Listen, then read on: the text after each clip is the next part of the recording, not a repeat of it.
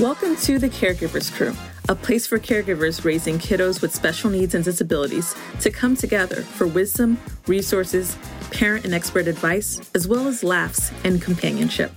I'm your host, Efe Odelia, and I'm also the founder of Sojourn.com, a new digital health home base designed to help you and me, parents like us, raising kiddos with special needs, disabilities, or chronic health conditions to receive the care, coordination, and community we need. If you have not already done so, please be sure to visit us at Sojourn.com. That's SOJORNE. In this podcast, I'll teach you how to organize your schedule, find critical resources for your child, protect your mental health, and grow in your role as a caregiver.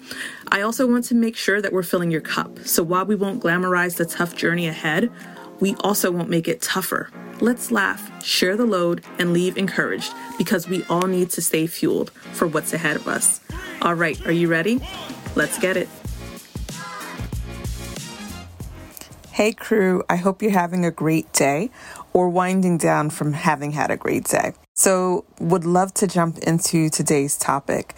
Today we're going to talk about what to do when they're staring. And the they is anyone, typically folks who we don't know. They're strangers, folks who you are maybe having a common experience with if you're at a park, or maybe they're folks at the restaurant or park people at very public places.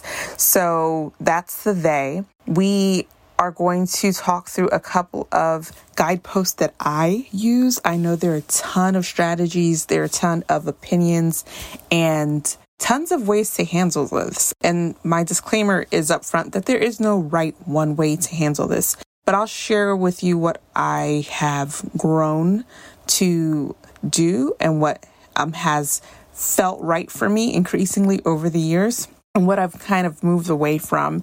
And I'd love to get some feedback and hear back from you as well as to what's worked for you, what didn't work for you, what you regret doing, what you have done that you're happy you did. So please definitely make sure you share your feedback.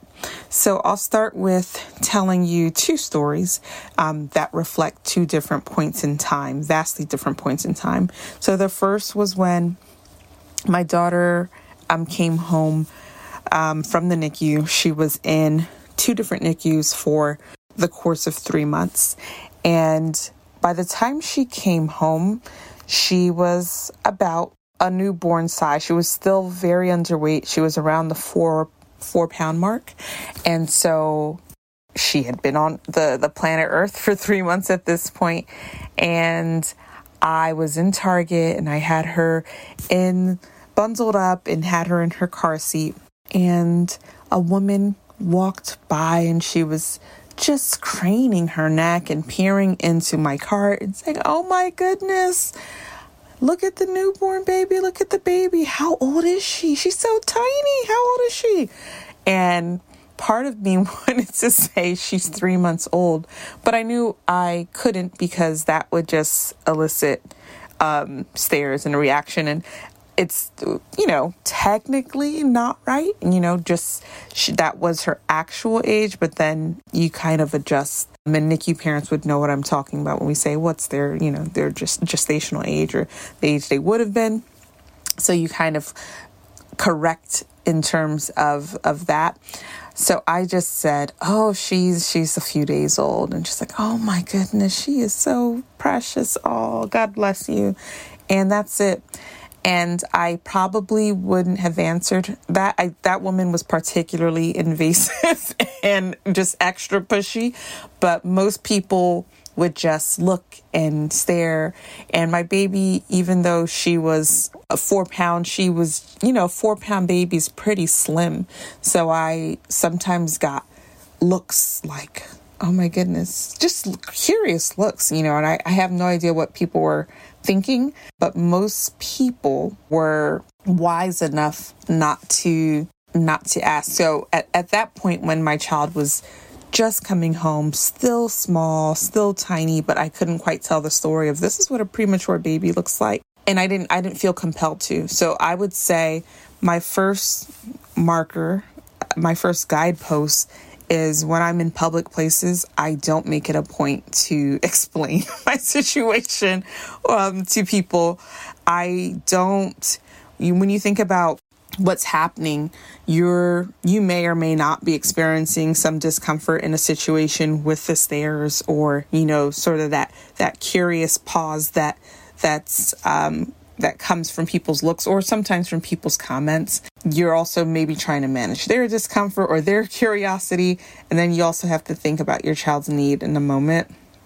And so my guidepost is that when I'm in a public place, I make it a point to not feel compelled to explain. And I've had to get there. I've had to grow to get there. I'll tell another story. This happened quite recently. It's not quite a year ago. Opposite ends of the spectrum. Now my child's 10 years old, and she wasn't quite 10 at that point, but she was coming up on her 10th birthday. And she was excited this was around the Halloween season, and my church had some event with candy and bounce houses and music and all of this stuff happening. So I'm like, okay, this sounds fun. Let me make sure she can participate. So I invited my parents just so that there would be extra folks to help with my son as well, who's a typical child. And I also made the mistake in hindsight of inviting my nieces. And my nieces and my daughter are best friends. They're much younger than my daughter, but she can relate to them because they are small and they're interested in a lot of the things she's interested because they're young. And developmentally, my daughter is just interested in things that, smaller children would be interested in. And so here we are at our church grounds with bounce houses, candy, music, and my nieces, all of some of her favorite things in one place, and her grandparents, her favorite people on earth, all happening at the same time. And it was sensory overload. It was probably one of the worst meltdowns. My daughter's had some meltdowns, but I would say probably the worst I've ever experienced, not because of people's stares. And a few folks actually attempted to be helpful in that situation, and I'll explain how and why, but because it also impacted so many other people's experience and my parents' health in a sense. So my daughter was refusing to get out of the bounce house. She's very tall. She has precocious puberty as well. And so she's just taller than her peers anyway.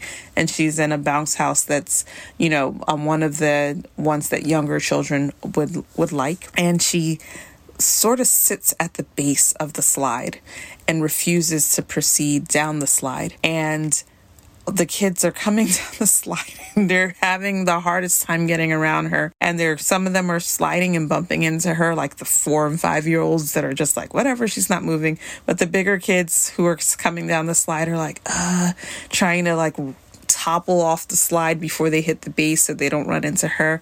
And my daughter's just sitting there and screaming, they're hitting me. And I'm like, Tammy, move, come move. And I'm at I took my shoes off and I'm at the mouth of the bounce house, extending my hand, asking her to come join me. And she refuses to. And she's screaming and saying, they're hitting me. And she's kind of trying to defend herself against what she's calling hits, but it's really the kids either sliding and moving around her, attempting to move around her, or unsuccessfully managing to move and hitting her sort of as they slide down. And other parents try to get involved and tell their kids no, don't wait. Why don't you go around? Don't come down the slide. And it just became a bit chaotic. And my dad was like, we can't keep this up. Now, truly, we're affecting other people's experience here. And so he crawls inside the bounce house and pulls her out. And we get her to the mouth of the bounce house and she drops her weight. And at this point, she's about 5'4", 130 plus pounds, drops her weight. She's the size of a small adult And my dad tried to keep her from falling, tries to cushion her, and he comes down. And then my mom runs over and she tries to help them up. And she's falling on the ground as well. And I'm like, what is happening here? Let's stop. So we pulled her, and it's hard for people to watch at this point because they're like, some folks may have guessed, maybe this child definitely has something going on. Some of the people from church just know my daughter and know our family. And her cousins are kind of like, what do we do? What do we do? But luckily, we, thinking ahead, this was one of the few things that I did right in the situation, just made sure I had enough adults there for the experience. So my sister takes her kids and she takes my son. I asked my mom to go ahead with them so they can keep trying to salvage the remaining portion of this time out, and myself and my dad deal with her. So we try to do a safe restraint. So she's hitting and she's pulling, but we just surround her, just trying to keep her safe.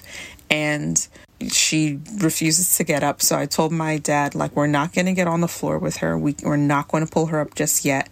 We just need her to try and calm down. And let's try not to, we're trying our strategies. And at this point, I did have someone walk up and say, do you need anything? Do you, I'm a trained special education teacher. Do you want me to try to intervene and help? And I appreciated that. I love that it was clear at this point to people who were trained and got, understood that this child is having a meltdown, and there were strategies that were at play, and they recognized us employing some of these strategies. And I said to the SPED teacher, thank you so much. Unfortunately, my daughter will only respond to people she's familiar with, and I wouldn't want you to get caught in the crossfire right now. And she totally understood. And she said, well, I'm going to hold the door open for you when you guys are ready to transition from here to, get through the parking lot. Because that's what we were trying to do at this point, make our way to the parking lot. All of that to say, did we have stairs? Yes, we did. We were in a public place. I did not feel the need to explain to everyone except to the people we impacted. And I apologize and I thank the parents whose kids, as we were pulling, my daughter out of the bounce house, I did, say thank you. I'm sorry. My daughter's on the spectrum and she's having a meltdown. And there was just the nod. I get it. No problem. Because my child physically impacted them or their child. And so in that moment, I felt it was okay to say, but I just wasn't looking around and saying, I'm sorry, everyone. I'm sorry, everyone. I'm sorry this is happening, because this is life and this is going to happen. And we're in a public place. I'm not moderating your experience. You're living your life. You can go in another direction. I'm living mine. I know the direction I'm attempting to go in.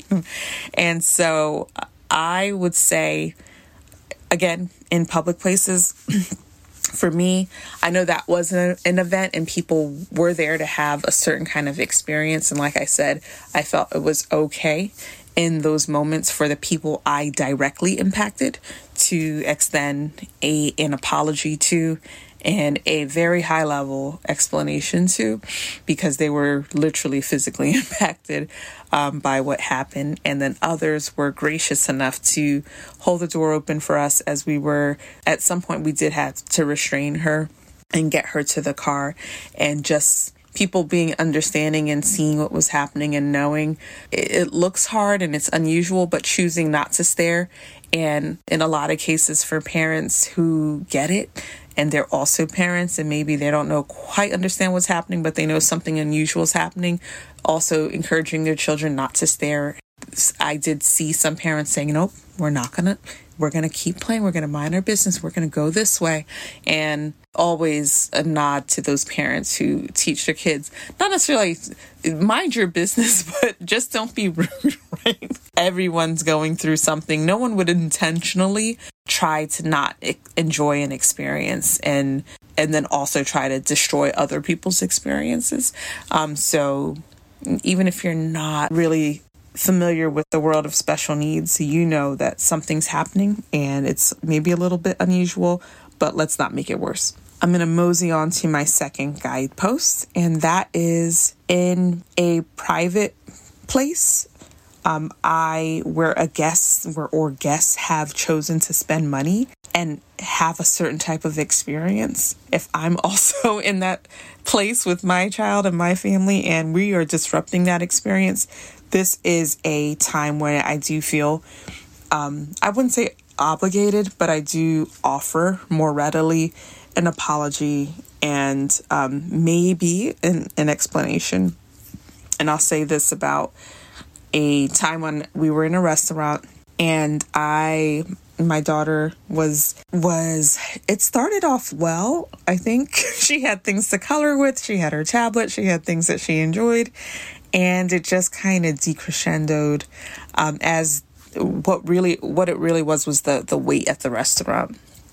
And so I think that to our guests who were behind us in the next booth, who heard the screaming and the things falling off the table, I did feel I did kind of turn around and apologize for the noise in the experience, and they understood. I would say this though, I always, when I'm in a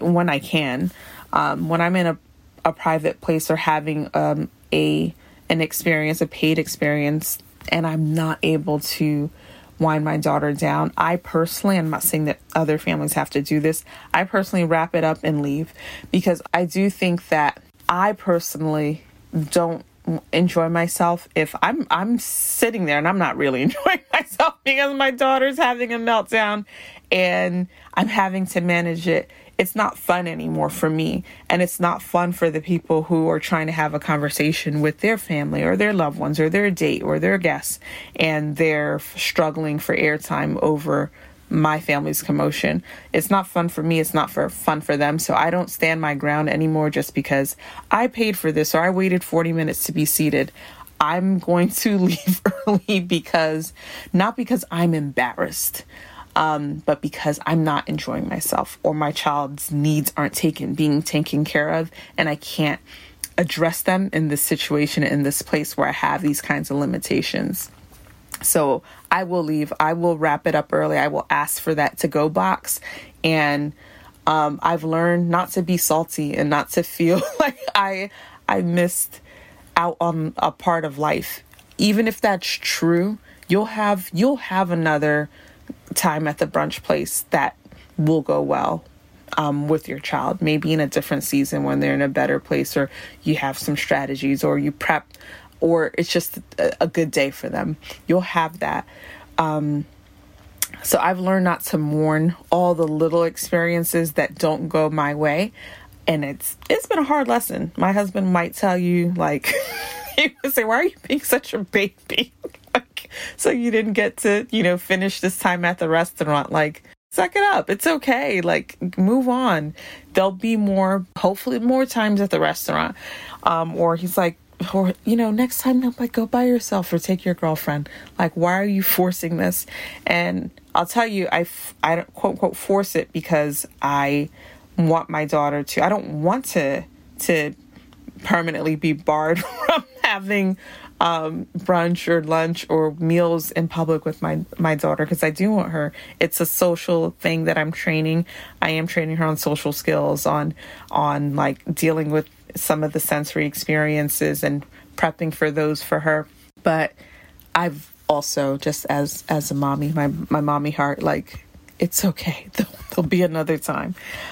So when I do have stares or looks in those situations, if you're like looking at me and from across the restaurant and giving me a dirty look, I'm just going to look at you like, huh? If you have something to say, no, I'm kidding. I'm not confrontational, but I'll just ignore it. I just ignore those stares. But if you're immediately in my vicinity, I do turn around and say, thank you so much for your patience. I really appreciate your grace. And sometimes that's enough. People get that. And that immediately takes it from them saying, WTF in their heads to, okay, like this mom is just working through some things. This family is working through some things. And I don't always have to tell them my daughter's on a spectrum and she has this and she has that. But if I just say, thank you so much for your grace, we really appreciate you. Those words have been so disarming, and they've turned the tightest frowns and faces, like neutral, or like, no problem. We get it. No. Same thing with the plane. I used to have to travel with my daughter a lot. And I would apologize to my plane mate because you can't move. And it was a random drawing that landed you next to us. So at that time, my daughter's, it was more about her not being able to sit and her talking a lot, or just having a lot of nervous a lot of nervous energy. So I would apologize for getting up a lot. Just asking them, she would maybe hit them with a toy or this or that or elbow or just move and fidget. And those were the kinds of things that I had to apologize for, or kicking the back of someone's seat. Those are the kinds of things you apologize for. They paid for that seat. It's being kicked. I think they would prefer for it not to be kicked. So don't feel, caregivers, moms, guardians, grandpa, whoever, don't feel, my encouragement to you is don't feel less for apologizing. Develop your own guideposts and don't feel obligated to apologize for everything in every instance. And for me, you've already heard my two major guideposts. The first one is, if we're in public, hey, we're in public. I don't owe you an apology. People play loud music at the park. They smoke this, that, and the other. They sunbathe. You can't control what people are doing in public, and I can't control my child who's on the spectrum in public and is having a meltdown. So I manage her behavior. I can control me and my response. And, your experience, you can move to another side of the park. If you're not enjoying it, that's okay. We're not going to be here forever. But for paid experiences, I do feel the need, or if I directly impact you in public, my daughter's dropped down to the ground while grocery shopping or in a Target or in a Walmart, and my cart bumps into someone else, I'm going to apologize. I may not tell you what's happening, but I'm just going to apologize that I've impacted you in your experience. And like I said, what do you do? What can you do for someone who's in this situation and you see it? And I know a lot of parents like us will quietly just, send love and positive thoughts to our prayers to our caregivers that we see dealing with the meltdown and the struggle. But I would encourage you to be vocal about your encouragement. And sometimes I will say that vocal encouragement has been life-giving to me in certain situations. I've had moms, and I can almost remember some of these women's faces, tell me like, Mom, you are doing a great job. You are amazing. Keep doing what you're doing during meltdowns. And when someone tells you that who doesn't know you, or I've even had people, and I'm a hugger, and I think I wouldn't call myself an empath, but I think I love people, and I love encouraging people. I love talking to people. Like, I can talk to you in the grocery store if I didn't have anything else to do for an hour, and I can just strike up friendships like that. And so I've gotten hugs from people to do that for people. Because of that, because I've received that when I was a young struggling mom and having those meltdowns in situations where I felt small, where I felt embarrassed, because of me not understanding my child's behavior, me not being able to control it or address it. Over time, I've now become the mom that goes, hey, mama, you've got this, right? And I can say that to people because my quiet encouragement isn't going to. I believe that all things kind of get where they need to get. But in that moment, I bet you if that mom who's struggling with that meltdown had a choice of you just sending her your positive thoughts or you opening up your mouth and saying to her, hey, Mom, you've got this. Keep doing what you're doing. I bet you she would take the latter. So with that, I'm going to leave you all. Definitely develop your own guideposts. Don't be, dogmatic about, in this situation, I do this. What feels right to you? But moreover, focus on what your child needs in that moment and what you need in that moment. And don't worry about what everybody else needs. All right. Crew, thank you so much for listening. Thanks for coming on this journey with us. Please be sure to check us out at sojourn.com, where you can just continue to hear more stories and just grow in your path. And we look forward to having you inside the community. Take care. Thank you for tuning in to the Caregivers Crew. We know that this journey is not one that you can walk alone, so make sure to join our community at sojourn.com. That's SOJORNE. We can't wait to have you. All right, crew, stay strong, stay encouraged, and stay connected, and we'll see you in the community.